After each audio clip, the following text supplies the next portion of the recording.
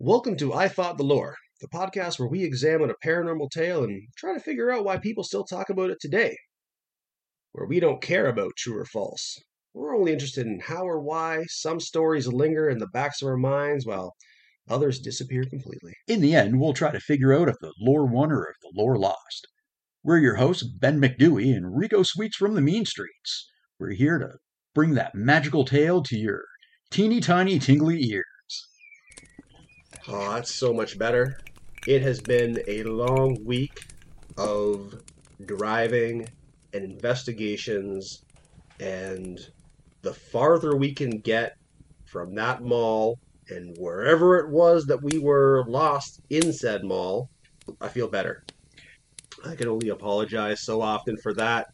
Didn't realize that everything would be closed when we got out, but And have no doors, and have no windows, and smell like a musty old empty office space. It's good that we found that door at the end, and Janet 2 years ago just happened to be there. She wasn't pleased to see me, but at least we found our way out. she was not pleased at all. I'm surprised that for once the mobile command center made it through one of your encounters unscathed, at least so far as I can tell. I haven't seen any tooth marks. There's certainly no lipstick on it. No, that's a And, first. Yeah, no claw marks. That's good. I mean, maybe this one will last. Well, good luck finding us. We are on the side of the road in the middle of, from what I can tell, absolutely nowhere. A lot of trees, a lot of foliage this time of year, and it's nice because it's all turning those reds and browns and yellows and coming up to that Halloween spooky season, the autumn. Best time of the year, man. Oh, that's right, the spooky season. That's Rico's time. Rico does love him some spooky season. Whole year could be spooky season if Yeah. I could just justify it properly in my mind, and for 3/4 of it, I can. Given your history on that dating app, I would say all year has been spooky season. Okay, you know what? They were all really nice. They all had really great personalities. Sorry they didn't conform to that normal, media savvy standard of beauty, but they were all nice girls. It just didn't work out between me and any one of them. Sorry. It's not like I'm trying to mess this up, just looking for the right lady. So, getting back to the topic of spooky season, sitting here thinking about it. It's coming up in what, another week, couple days, something like that? Yeah, about a week. It's going to be the best holiday of the year that's not actually a holiday. Halloween, baby!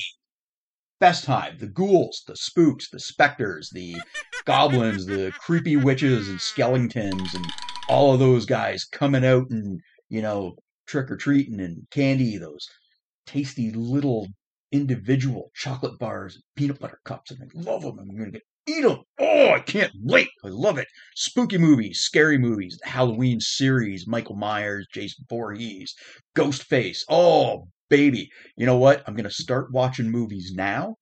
You can drive wherever we're going.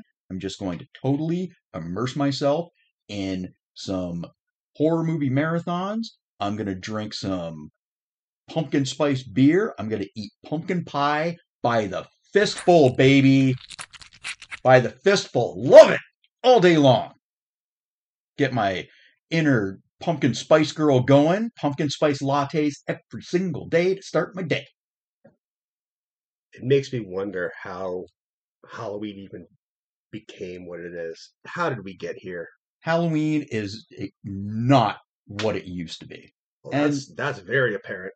And I don't think that's any secret at this point. I mean, Halloween today is so far and removed from what it originally started out as. So, why don't we put our feet up, continue this drink? It's a nice evening, and I will tell you the story of Halloween. By this point in history, tons of people know that Halloween's beginnings date back to the pagan Celtic festival of Samhain. Now, it's spelled Samhain. Looks like you'd say it as Samhain, but it's actually pronounced Samhain. About 2,000 years ago, the Celts, who people mostly associate with Ireland, also lived in what is now Great Britain and northern France. Okay. I didn't know that. That's a recent revelation. Like everybody else, I thought the Celts or the Celts, or however you want to pronounce it, were the Irish folk. Hmm. But it goes beyond that. You had the whole culture wasn't just stopped by the sea, it spread all through that northern section of Great Britain, Ireland, and into France. And Boston. And Boston. Yeah. I wonder if the ancient Celts had green running rivers during a certain time of year and vomit everywhere as well. So most of what we know about the origins of the greatest holiday of the year come from surviving folk traditions. And we know that the celebration of Samhain itself goes back at least 2,000 years based on a bronze Celtic calendar that was discovered in France in 1890. Samhain marked the end of the year for the Celts.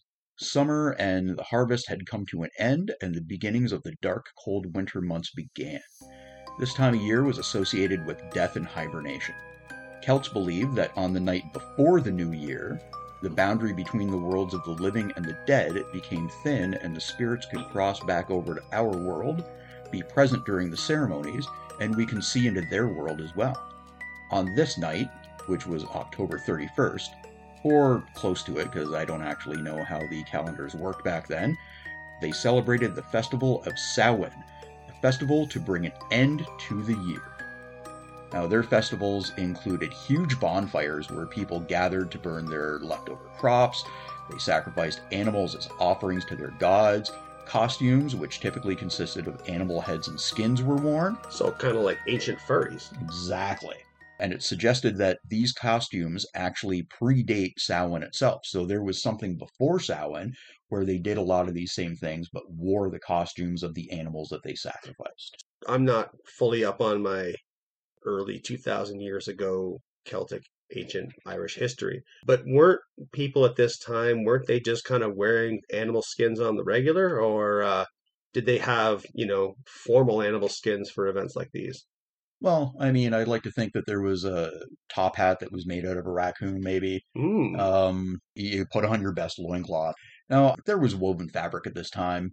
I don't know what they were wearing. I guess it depends on how advanced your culture or your part of the world was. The ancient Egyptians were wearing fabrics at this time, and they Fair had enough. glass that they Yep. were making. But I don't know that the ancient Celts were that advanced. They were Hmm. advanced in some ways and less advanced in others, just like every other culture around the world, right? During this festival, games and ceremonies were practiced in an attempt to tell fortunes and predict how the coming season would unfold. Now, a lot of that information that I got came from history.com. They have a great write up on the history of Halloween. Hmm. Again, this isn't new information. I'd say over the years, it became common knowledge that Halloween evolved from this ancient tradition of Samhain. But there's a lot more to it that might not be common knowledge. Although, if you found this podcast, you're probably already kind of familiar with it. A lot of religious folk in the past have called Halloween evil or associated it with the devil, but there is actually a pretty strong connection to the Christian faith that really isn't all that well known either. Again, being relatively unfamiliar with this time period, if people knew that Halloween or Samhain originated prior to it being involved with Christianity at all, they would know that it's impossible for Halloween to have started with worshiping the devil because Samhain predates what people even knew the devil to be. Yeah, the concept of the devil didn't exist Hmm. at that point, or at least not in this part of the world. By 43 CE, the Roman Empire had conquered the majority of the Celtic territories, and in the 400 years or so that followed, two festivals of Roman origin were combined with the traditional Celtic celebration of Samhain. The first of the Roman celebrations was Feralia, or Feralia, a day in October when the Romans commemorated the passing of the dead, so those line up pretty easily. Yeah, it was nice of them to hijack spooky season with not their own festival, but one that at least was similar to the one that they were trying to replace.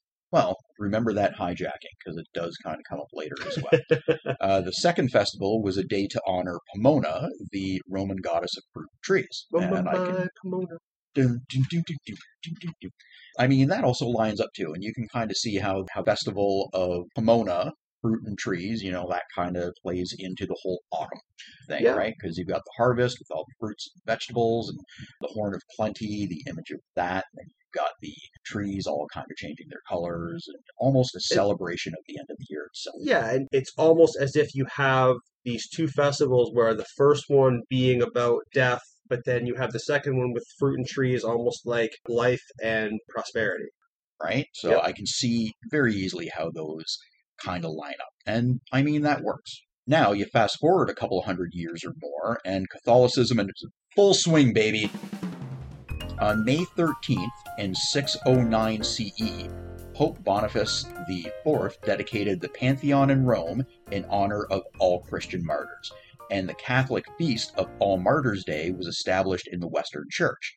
Pope Gregory III later expanded the festival to include all saints as well as martyrs, and moved the observance from May 13th to November 1st. Interesting. Now, by the 9th century, Christianity had spread into the Celtic lands and had gradually blended with the older Celtic rites. In and around 1000 CE, the church made November 2nd All Souls' Day, a day to honor the dead. And it's widely believed that the church was attempting to replace the Celtic Festival of the Dead with a church-sanctioned holiday, as they've been known to do with other pagan celebrations in the past. Hmm. All Souls' Day was celebrated similarly to Samhain with big bonfires, parades, and dressing up in costumes. But these costumes were more Christian themed, with saints and angels and devils. Like sexy devils? Is there any other kind? Fair enough. The All Saints' Day celebration was also called All Hallows or All Hallow Mass, and the night before it, the traditional night of Samhain in the Celtic religion, began to be called All Hallows Eve, and eventually Halloween. So, with all this talk of Catholicism in November 1st, is it a stretch to guess this also involves the origins of Dia de los Muertos? That's a great call right there. When Christianity moved into Spain and then subsequently into Central and South America, supposedly there was already an element of ancestor worship in the native people there, and the two kind of intermingled. However, there's been a debate over the last decade or so as to whether it's actually true that there was a pre-existing ancestor worship thing going on, or if the idea was actually a political move to create a false history and spread it around amongst the Spanish-speaking people of Central and South America. The debate is there, but it's also sadly not something you would put past the Catholic Church. And politics. True. Yep. And a lot of the time, especially when you go back a couple hundred years or more, you've got politics and religion are always intermingled. But as the old saying goes, it's hard to keep a good pagan holiday down no matter how hard Christianity tries. And like Christmas trees and Easter eggs, some of those pre-Christian festivities survive. Is that actually an old saying? Well, I'm old, I just said it. So, yes. During the Middle Ages, it became tradition for the poor to visit homes of the wealthy on All Saints' Day and receive a soul cake in exchange for a promise to pray for the souls of the family's dead relatives. This eventually evolved into receiving other forms of treats, money, or ale. I can use some door-to-door ale. The whole idea of the poor wandering the streets, harassing the rich for free stuff, especially free booze, reminds me a lot of tradition of wassailing that used to perform like an old-timey Christmas. Just a drunken mob wandering house to house, celebrating Jesus by threatening the homeowners with violence if they weren't given more booze. And I'm sure you can easily see how that eventually morphed into trick-or-treating. I remember as a kid, there was an old man who would give stacks of pennies out to trick-or-treaters. Kids never understood why and thought he was just too cheap to buy candy. But years later, the revelation came to me that this was a tradition of a different sort. Pennies on the eyes or in the mouth of corpses was an ancient Greek tradition. They were put there, supposedly, so the dead could pay the ferryman who would bring souls of the dead across the river Styx and into the afterlife. Was he known to ask people to come sail away, come sail away, come sail away with him? I hope so. This old guy was practicing an older rite that just wasn't understood by us, by the kids at the time. Secret, he had a secret. From the 15th century on, people started dressing up as winter spirits. Oh, like sexy spirits. We'll get to sexy, don't you worry. These people in costume as winter spirits would perform songs and little acts in order to receive treats. Again, what you brought up, wassailing, it's a lot like that. And now we kind of see the intermingling of not just what we perceive as Halloween, but also more of a winter festival to celebrate the oncoming snowy times and whatnot. And having grown up through Halloween, I do remember more than one occasion having to stuff a winter coat underneath the costume you choose to wear that night. Yeah, definitely. Like you said, wassailing, this actually reminds me a lot of caroling at Christmas time. The idea being that carolers would receive money or a mug of hot chocolate or mulled wine, like you had said before. They went door to door, but with fewer threats of violence, I'm assuming. I mean, I would imagine in some cases, the only threat that existed would just be more singing. Yeah. What's that Christmas carol? Bring out the figgy pudding, we're not leaving until we get some? Yep. That's a little threatening. Yep. Get out. The party's over. Do you not know enough to leave when the party's over? The idea of the souls of the dead mingling on Earth with the souls of the living never truly went away either. And dressing in costumes remained in some form or other throughout this whole time as well. The origin of the costumes might be lost at this point, but it's thought that the costumes were to hide yourself from the souls of the dead coming through the thin veil so they wouldn't harass you or follow a loved one home instead of returning to the afterlife when the veil got thick again.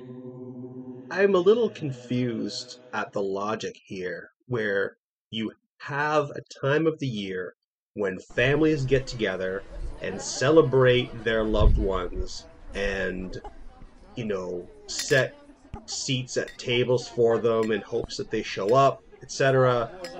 But you're also expected to wear a costume in case that same ghost that you want to spend time with so badly follows you home where And won't leave. Yeah. I mean, I guess maybe most of it was focused on other spirits following you home and not leaving. That would make more sense. But I mean, really, let's think about ghosts. When your loved one passes away, goes into the further or the beyond or wherever they go to, into the afterlife, you want to think that that's a great place to be, right? You want to think that, there's access to heaven, that maybe there's access to other dimensions. Hey, maybe they're flying through space and seeing all the magical things that we can't see even with the Hubble telescope or what's that new telescope is? James Webb. Yeah, the James Webb telescope. But if they're going to come back to Earth, wouldn't it suck as a ghost to be trapped on Earth? Like now you can't interact with everything all the time. Yeah. Your family members can't see you. They may try to acknowledge you, but you're kind of stuck in a situation where everybody's pretending to ignore you. Would that not suck? Go back to the afterlife. Come and visit us on Halloween. Come and visit us during Christmas. But yeah, don't forget to go back to where you're supposed to be because that's probably a lot nicer than being stuck here without the ability to communicate. Yeah, I mean, especially if you've gone from being able to come and go across wherever you want to being trapped within the confines of, say, the single floor of a 2-floor house. Or trapped in the attic as a brown mist. During the Christian feast of St. Martin in November, animal hides were worn in Ireland and Scotland. It was believed that during the festival, the world of the gods became visible to the world of the humans, resulting in a supernatural mischief. Some people offered treats and food to the gods, while others wore disguises, such as animal skins and heads, so the wandering spirits might mistake them for one of their own, and again, not harass them. Costumes were a way to not only protect yourself from the spirits of the dead, but also to play mischievous pranks on each other and hope that you weren't found out. So, taking the idea of the Halloween mask and chalking it up to increased anonymity for causing mischief. Yes, not only could the spirits not mess with me, but I could prank you, bro, and you'd never know it was me. Although, if I was going to prank you, is it really a prank without telling you, haha, dude, it's a prank, bro? And then, I want to reveal it to you that I pranked you? Yeah. This just sounds like an excuse to be an asshole and get away with it. From an October 25th, 2020 article on CNN.com, quote, Hiding behind their costumes, villagers often played pranks on one another but blamed the spirits. It wasn't me! According to the author of the article, Leslie Bannatyne, who has written extensively about the history of Halloween, she's quoted again as saying, "Masks and cover-ups came to be seen as a means to get away with things. That's continued throughout Halloween's evolution." The idea of the dead returning on this night also saw some households leaving out extra food for departed souls and extra places that were set at the table in memory of family members who'd passed on. Something I thought was only done over Christmas, but apparently it was done during this time of year too, historically. Especially if you send your kid out for milk and he didn't wear a mask and little Jimmy wound up dragging grandma home by accident. And it's like, well, you had one job, Jimmy. Now we got to set an extra spot at the table because, grandma saw you and followed you back here. Yeah, at first I thought you meant like he went out for butter and then like came home, but he had stopped on the way to dig up grandma. That Jamie's got some issues. Yeah. When the Irish and Scottish immigrated to North America en masse, these traditions were brought with them and began to be practiced here and became very popular and spread very quickly. This is the one thing I do recall hearing about with Halloween, and that's that this time of year is where jack-o'-lanterns and their popularity came from. I remember there was this old Irish legend about a guy named Stingy Jack, and he was this drunken blacksmith with a penchant for playing Fuck About Find Out with Satan. And it ends up the guy gets cursed to just wander the earth for eternity, with his only source of light being a glowing coal inside a turnip he'd carved to carry it. Yeah, wasn't it something about being too bad to get into heaven, but the devil refused to admit him to hell, so he was cursed to wander about the dark space in between, and that's why he had that carved out turnip? I also remember a story from when I was a little kid in grade school, and they told us about jack-o'-lanterns and where they came from, the carving of scary faces in them. This is not going to be very politically correct, but the story I remember goes like this. There was a family who had settled on Native American land, and they didn't have permission to do it, so the family would get raided by Native Americans, and they would come and they would attack the family, and the family would have to defend themselves. And at one point, it was in the autumn, and the family decided that in order to scare away the Native Americans who were attacking them, they needed to look like they had more people with them, that they were more well equipped, and do something scary to frighten them. So they carved jack-o'-lanterns, or they carved pumpkins with scary faces, put candles inside of them so they glowed like demons, and then lined them up. So when the Native Americans came to attack them, the attackers suddenly saw all of these evil demonic faces facing them down and frightened most of them away. So it was sort of an intimidation tactic. Yes. Okay. Also, I'm sure bullshit. So because it caught on in North America so well, people had embraced the pagan roots of the celebration, and the costumes began focusing on scary aspects again.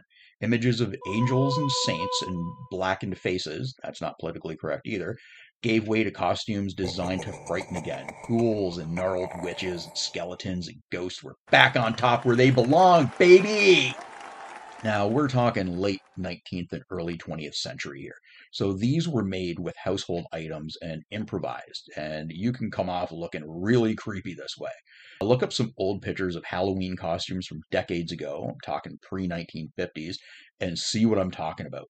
And a great example of this is the costumes that's worn by the doomed school bus children from the 2007 movie Trick or Treat by Michael Dougherty. Now, I was just going to mention when you were saying that, I've seen those pictures of the quote-unquote historical Halloween costumes, and these things, whether intentionally or unintentionally, are far more terrifying than anything that could be done with latex and foam.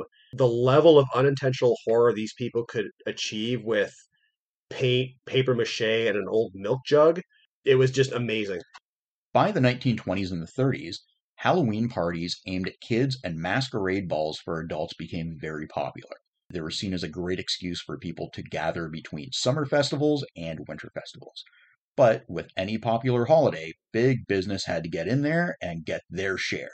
The commercialization of Halloween began. Manufactured Halloween costumes and masks began to appear, influenced by pop culture at the time, and produced by the first costume manufacturing companies who had licensed images like Popeye, Mickey Mouse, Little Orphan Annie. Now, people of a certain vintage will understand who those people are. Anybody who's of a fine vintage, such as myself and Big Bad Benny over there, will understand exactly who we're talking about.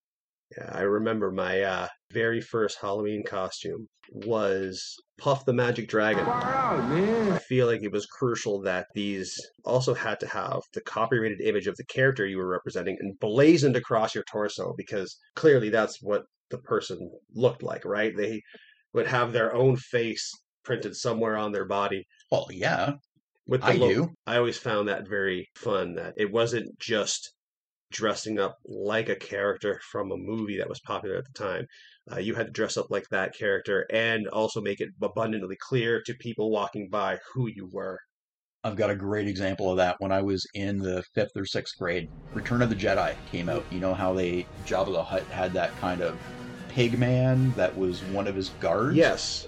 Kid came to school, and he had the pigman mask, and then he had the garbage bag kind of produced costume that Yep. went with it. That vinyl smock kind of thing. Yes, Yeah. exactly. And across it said Star Wars. You had to have that trademark, copyrighted, licensed logo Yep. thrown up there. Oh, yeah. At this point, simpler and more generalized costumes like pirates and hobos and gypsies, which are societal fringe groups, also became popular. Oh, like sexy pirates? Sexy scurvy.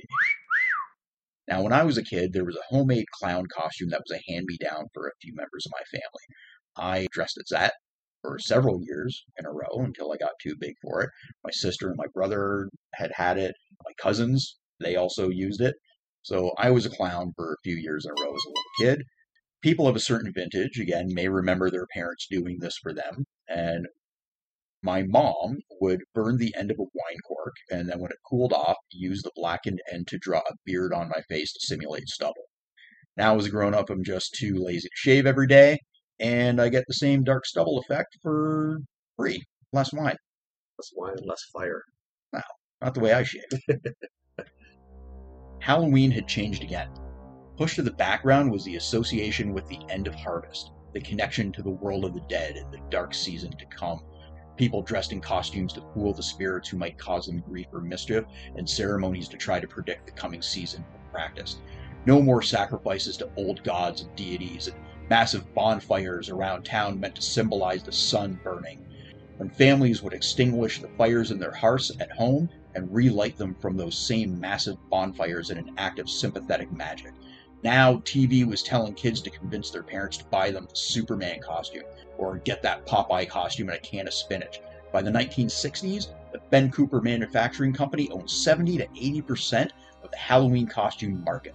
I can still, to this day, feel that wrath that could only be wrought by 2 cheap staples and a length of elastic band around the back of your head.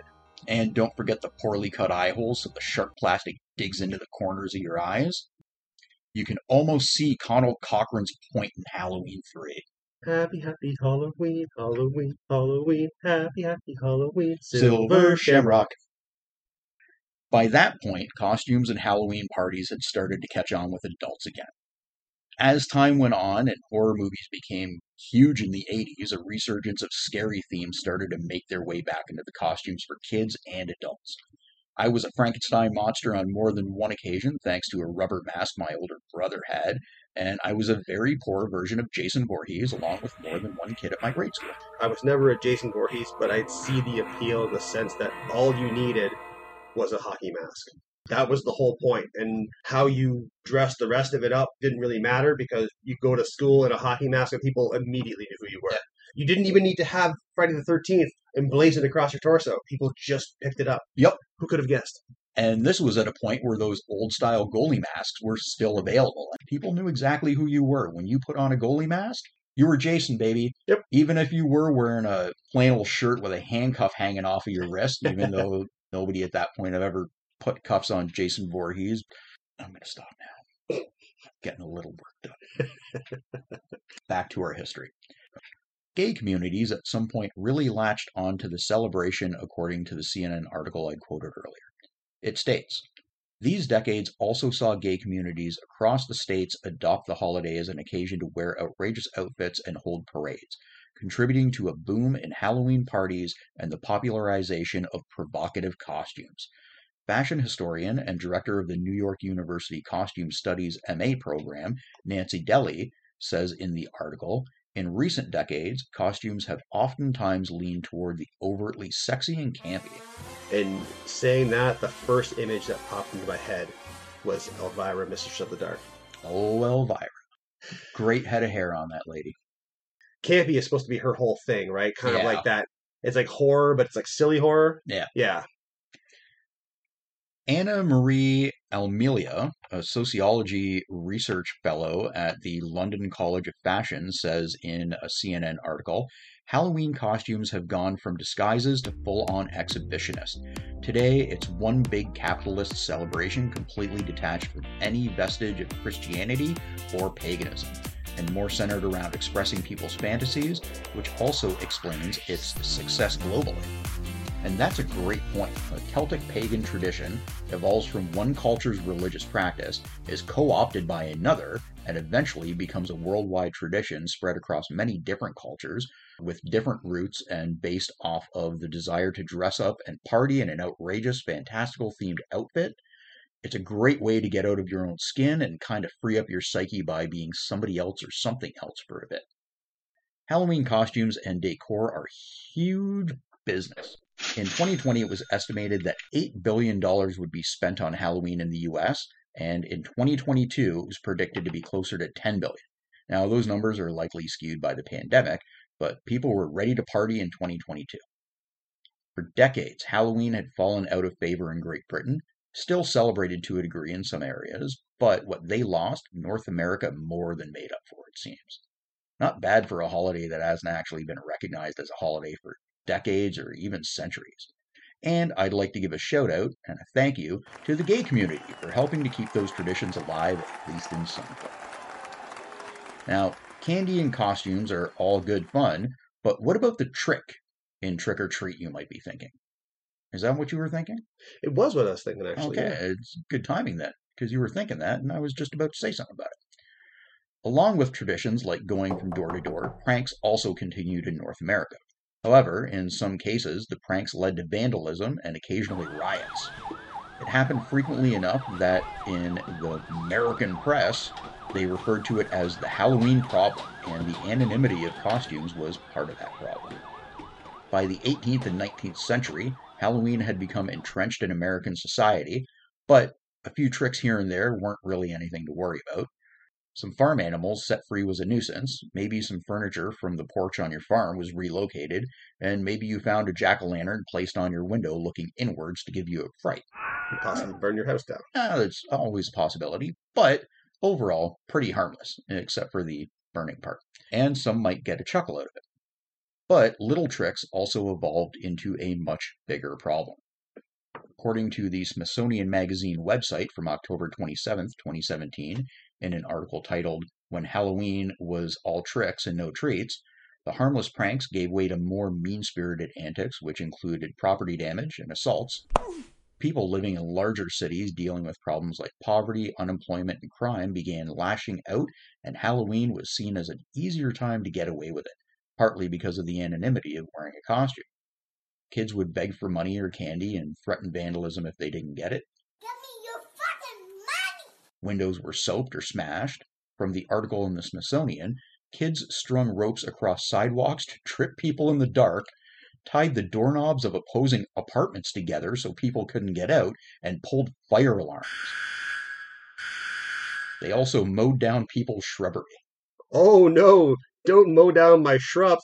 Okay, I think that's awesome because you know that there were at least a handful of cases where the person who owned the shrub was probably dreading looking out the window, seeing these things, thinking, "Oh man, I really gotta deal with those someday. They're just such a pain to pull out of the ground." You know, they wake up November 1st. Oh, all the shrubs are gone. Like, that'd be great. Hey, thanks, pranksters. It's a Halloween miracle.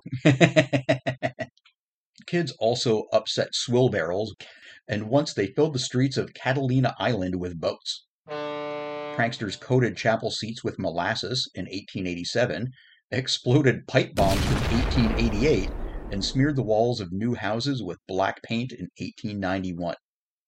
200 boys in Washington, D.C. used bags of flour to attack well-dressed folks on streetcars in 1894.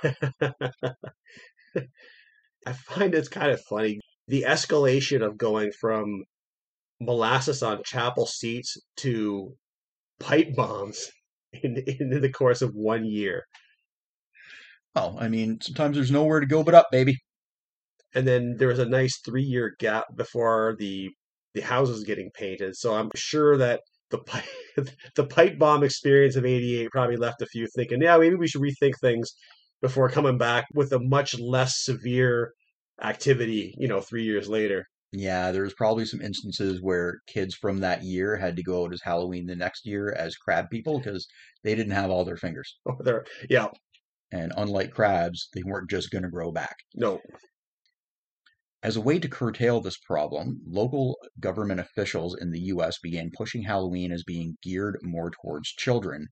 As you'll recall, I just mentioned that, costumes based on popular culture at the time, Mickey Mouse and Popeye, were coming into fashion. That's when they were pushing it more as a kid's thing and not an adult or teenager thing.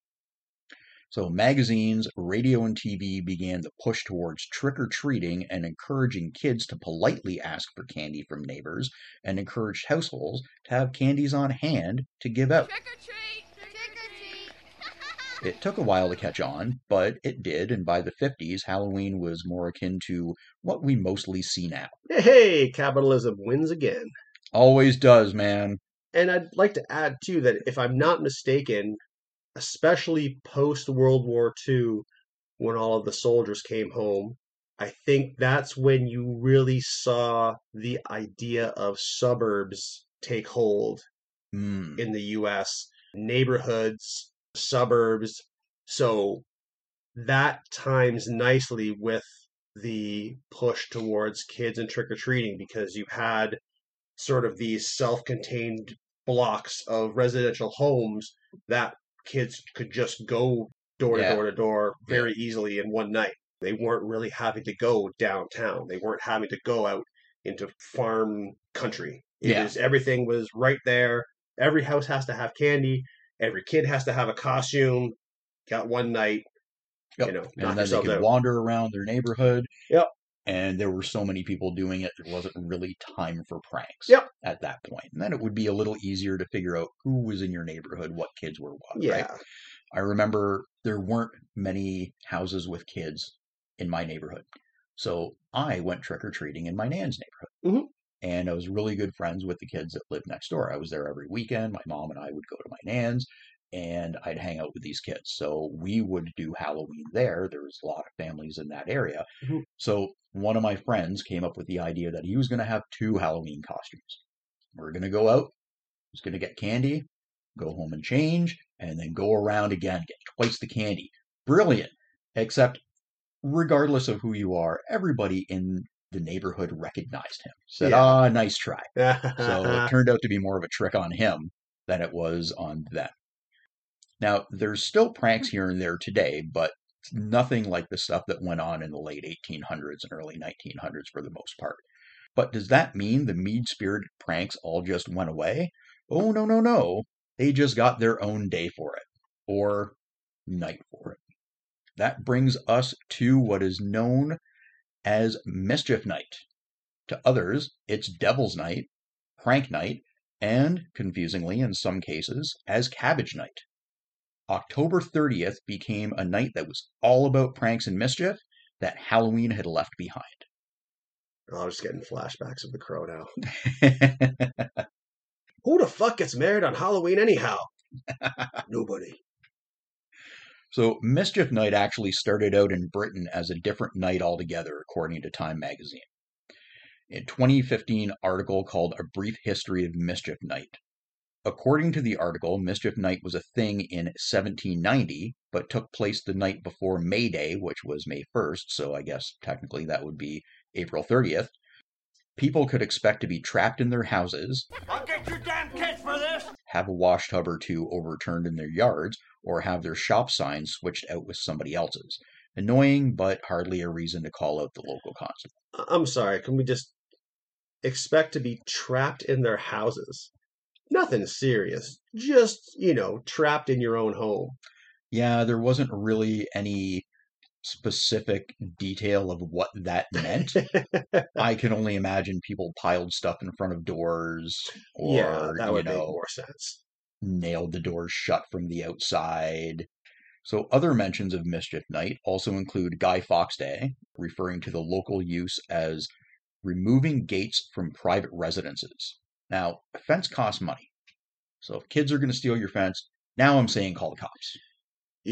Hearing this, it does remind me of, and again, I don't know if this is just another one of those urban legends, because I don't know where I first heard it, but I'm fairly certain that I once heard a story about something like this where in a small town, a group of boys decided to take the gate off of someone's fence who clearly was not having it.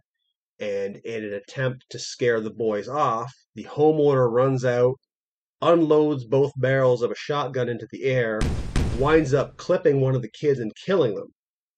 And all over a Mischief Night prank. Now, I know in the time since I've tried going online to look for references of this taking place, but of course you could imagine trying to Google pranksters shot by homeowner, it just ends up making you sad. Yeah, there's probably a lot of articles on that. You don't want to get too deep into that. Nope. Freaking Mischief Night, man.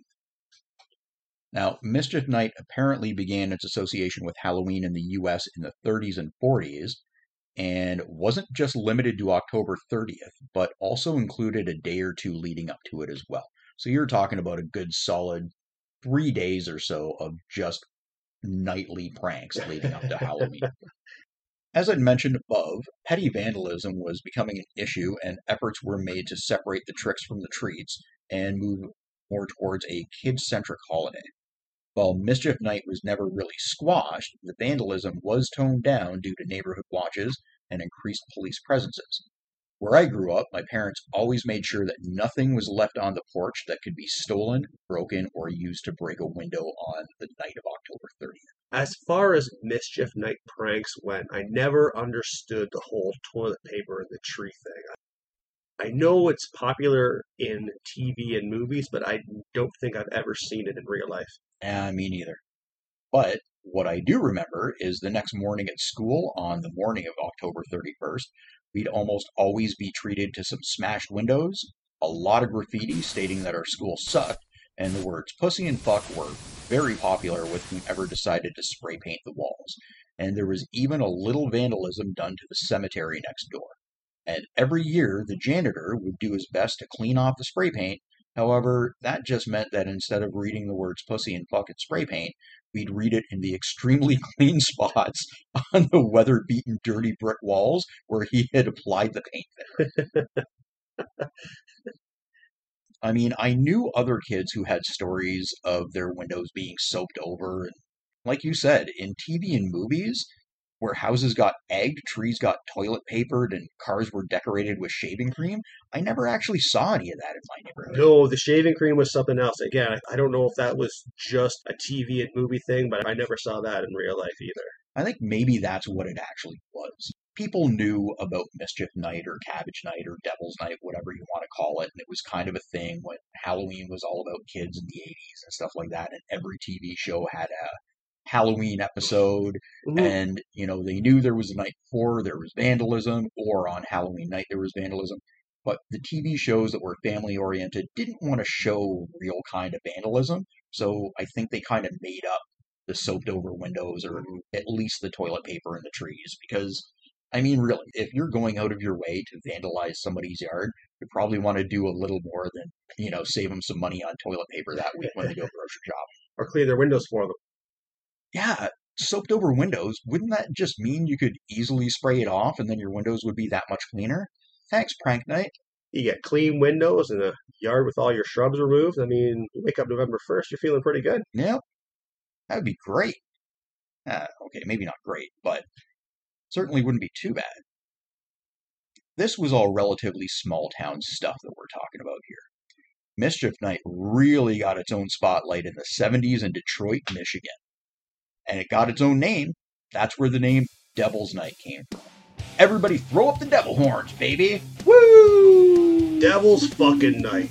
What's the count on the fire so far?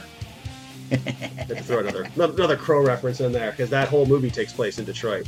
See, Devil's Night in Michigan really took on a whole new level of mischief in the form of not just vandalism, but as you mentioned, arson. Hundreds of acts of vandalism and arson occurred every year in Detroit during the 70s and 80s, but it really peaked in 84 when the days leading up to and including October 30th saw 800 arsons in the city and the surrounding areas. And that kept going every year all the way up to 2011. Every year in the days leading up to Devil's Night, there were well over 100 arsons recorded, man. You know what's funny about that? Hearing you mention the number of fires that were started in the city those years, in those decades, the first thing I thought of, if we take it all the way back to the very early origins of Samhain, what did people do? They lit big-ass bonfires. Yep. But I mean, that was to, symbolize the sun burning in the sky or the sun setting for the year, right? Mm-hmm. Maybe there were a lot of pagans in Detroit. I don't know. But they definitely latched onto that whole bonfire. I am appreciating the unintentional sort of historic callback. Even if the motivations were nowhere near the same, you have people who are doing this with the express purpose of causing damage and are completely oblivious the entire time that, in a sense, they're just doing what people have always done. It's mirroring something from the past that they don't realize they're mirroring. They finally got a handle on it in 1995 when officials organized Angels Night, which saw 50,000 volunteers sign up to patrol the city and report suspicious activities. The number of arsons gradually declined through the 90s and the 2000s until the annual Angels Night event was formally ended in 2018. And like you mentioned, The Crow, I thought all that stuff was just made up for The Crow. I didn't realize that there was an actual historic basis for that little part of the movie. That's crazy. But what about Cabbage Night, I hear nobody asking? Don't worry, I've also got some information on that too. According to Wikipedia, Cabbage Night is basically Mischief Night with the usual pranks and soaping windows, egging houses, light vandalism, etc., but with the added fun of the custom of raiding local gardens for leftover rotting cabbages and hurling them about to cause mischief in the neighborhood. Today, the night is still celebrated in rural Niagara Falls, Ontario, Canada, apparently, but is also commonly known as Cabbage Night in parts of the U.S. areas of Vermont, Connecticut, Bergen County, New Jersey, upstate New York, northern Kentucky, Newport, Rhode Island, and western Massachusetts. Another completely unrelated nugget of wisdom. Camp Crystal Lake in the Friday the 13th movies was filmed at an existing real-life camp called Camp Novi Bosco. Yes, which stands for the North Bergen Boy Scouts. Really? Yep. So when I saw Bergen County there, I thought, I don't know if that's the one that's near that, but mentioning Bergen, that's kind of made cool. me think of that. I am a huge fan of the Friday the 13th series, the good ones and the bad ones. And there's a lot of bad ones. I knew it was Camp Novi Bosco. I knew it was in New Jersey. I did not know that that is what the name stood for. Yeah, I think with most summer camps, they all have either Native American names or Native American sounding names to them. But yeah, in this case, Novi Bosco was actually an acronym. Oh, that's cool. I do know that occasionally Camp Novi Bosco will do tours for people who are big fans of Friday the 13th. And on certain days, probably Friday the 13th, you could actually buy tickets to go and they'll show the movie on a big screen outside. Oh, nice. That's pretty sweet. Because for years, they didn't want any association with it. Yeah. It was still an active scout camp. And you can understand why they didn't necessarily want the association with it. But it's kind of cool that they've embraced it. And that's something that they do now. That's awesome. I love that. We've been talking for an hour and more here. And I've been rambling. a lot. But I want to finish off this Halloween history thing with a few urban legends. Now, this is by no means a comprehensive list, but some of the more popular Halloween-centric ones are included here. What we just talked about earlier, Halloween being associated with devil worship. So dumb. We just spent a whole episode on Halloween, and it's not devil worship, but here it is again. Many people believe that Halloween was a day to celebrate the devil and evil. Of course, that's not true. Nowadays, most people have a better understanding that Halloween is the remnants of a pre-Christian celebration that symbolized the end of the year, and rites were practiced to prepare for the coming winter and hope for a good spring. But far too many people for far too long had no idea about this, and because of the evolution of costumes and imagery associated with Halloween, believed that it was all about celebrating evil and the forces of darkness. Whoa. Couple that with the idea that some fundamentalists believe that anything that isn't Jesus is just the devil in disguise, and you have a big old mix of misinformation and assumption forming people's opinions. There is also the urban legend of the Idaho Halloween Massacre. This urban legend centers on an old photo of a group of people at a Halloween costume party, supposedly in 1962. According to the story, the person in the center of the photo is wearing a black hood, and he locked all of the doors from the outside, then set about intending to murder everybody at the party. He killed 7 people in what I assume was extremely gory and creative ways depending on who was telling the story, before escaping into the night and was never caught.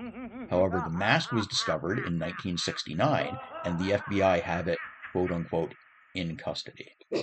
Not the person in custody, but the mask. The mask. Yeah. After 7 years.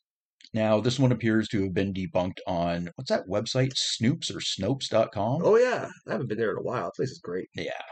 And it points out the logical error of being able to lock the doors from the outside while still being inside and killing people, and then also escaping from the building that was locked from the outside into the night.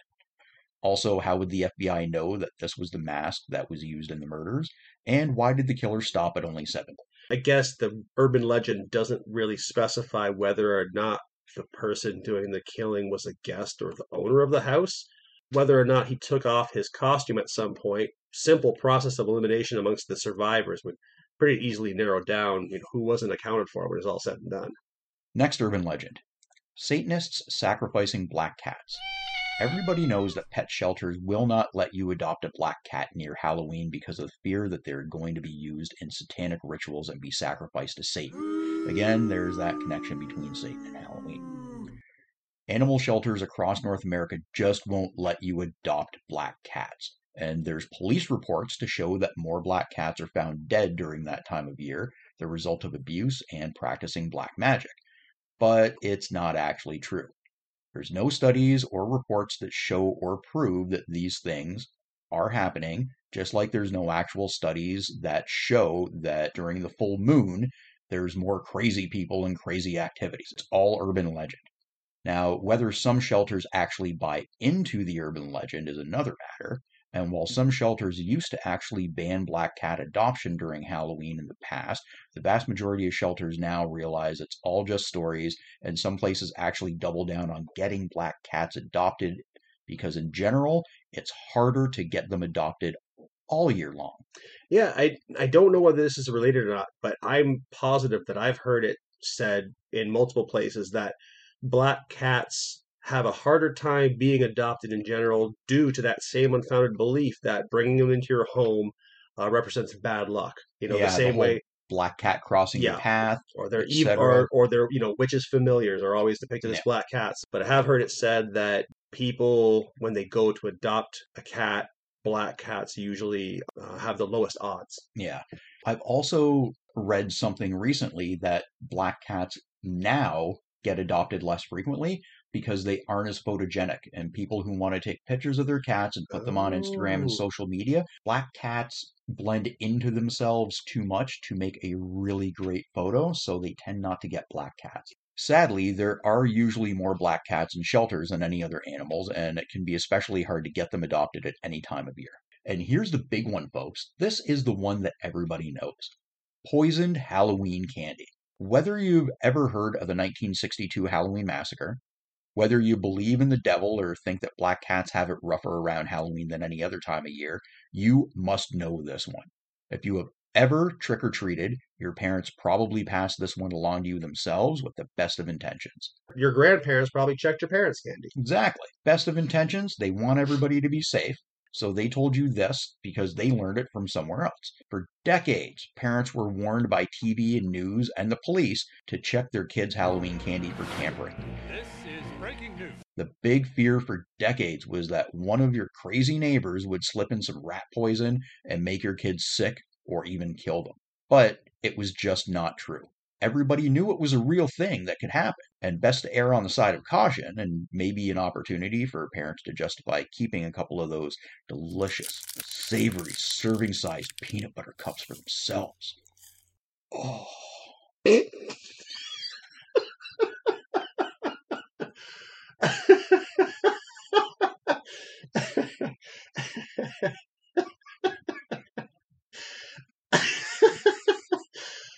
Oh, I think that was the single greatest noise that anyone's ever made on this podcast. But poisoned Halloween candy just wasn't a real thing that happened until it was. In 1974, a terrible human being named Ronald Clark O'Brien used the urban legend as a cover to murder his 8-year-old son with cyanide-laced pixie sticks. It was done in an effort to collect insurance money. The police investigation led to his arrest and his imprisonment, and remains, as far as I could find, the only actual case of Halloween candy-related poisoning that's actually happened. Now, of course, that did nothing to dissuade the notion. It just made people double down on the idea that it happens all the time. It doesn't. That instance of somebody using the legend after the fact caused a huge panic and reinforced the belief. And from that, the idea evolved into needles being stuck in chocolate bars, razor blades, and apples.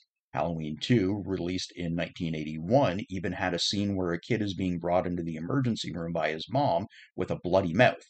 Now, for years, I thought it was an ice cube in his mouth to stop the bleeding, but with high-quality streaming and special edition DVDs and much bigger TVs, it's plain to see now that it's a razor blade stuck in the kid's mouth. This also led communities to offer to X-ray candy. And as time went on, this evolved again to candy being dosed with LSD.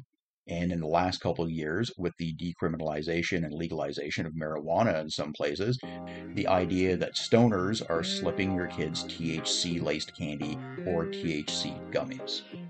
I fail to see the threat in THC-laced gummies to your kids as being on the same level as razor blades or needles or broken glass. So, that is what I have on the history of Halloween. And the beautiful thing about Halloween and its history is that, unlike our usual chats like this, there's no point discussing whether or not the lore wins. There's nothing to discuss. It happens every year. It's celebrated around the world. Everybody loves it. There's no mystery there. There's no debate. Exactly. So, that being said, Halloween is great. Halloween is great. Halloween is the best time of year. I mean, I don't need an excuse to watch horror movies. It's a little more fun around Halloween. Mm-hmm. The time of year feel a little more special, kind of like people watching Christmas movies during Christmas. You got some great Halloween movies out there. My personal favorite ones to watch on Halloween are, of course, John Carpenter's classic 1978 Halloween, Trick or Treat, that I had mentioned earlier in the discussion here. A relatively recent one. Yeah, I think that was from 2007, and that's a great little anthology movie that has a wraparound story, so it brings everything together. I do love a good wraparound. Halloween 3, Season of the Witch. A lot of people didn't like this movie because it doesn't contain Michael Myers in it, doesn't have anything to do with the rest of the movies, but on its own, completely separate from the Halloween franchise, I think this movie's a great little movie. And doesn't it have the guy from Night of the Creeps in it? It does. Tom Atkins. That man can play anything. Usually a middle-aged horny dude with a mustache. Which, speaking of Tom Atkins, like you had mentioned, Night of the Creeps. Great 80s comedy horror movie about alien space slugs specifically that get in your brain and turn everybody into zombies. Detective, thrill me. Love that movie. That, as we've mentioned in the past with urban legends about Lover's Lane, that movie actually starts out with a scene on Lover's Lane. I think we talked about it in a previous episode. Love that movie. The Fog by John Carpenter is great. I really enjoy watching the Disney animated Legend of Sleepy Hollow. Disney version is great. Yeah, I remember that from when I was a kid. It had old Ichabod Crane. Yep. Interesting thing about that, everybody associates it with Halloween. It's not a story about Halloween. Halloween is never mentioned.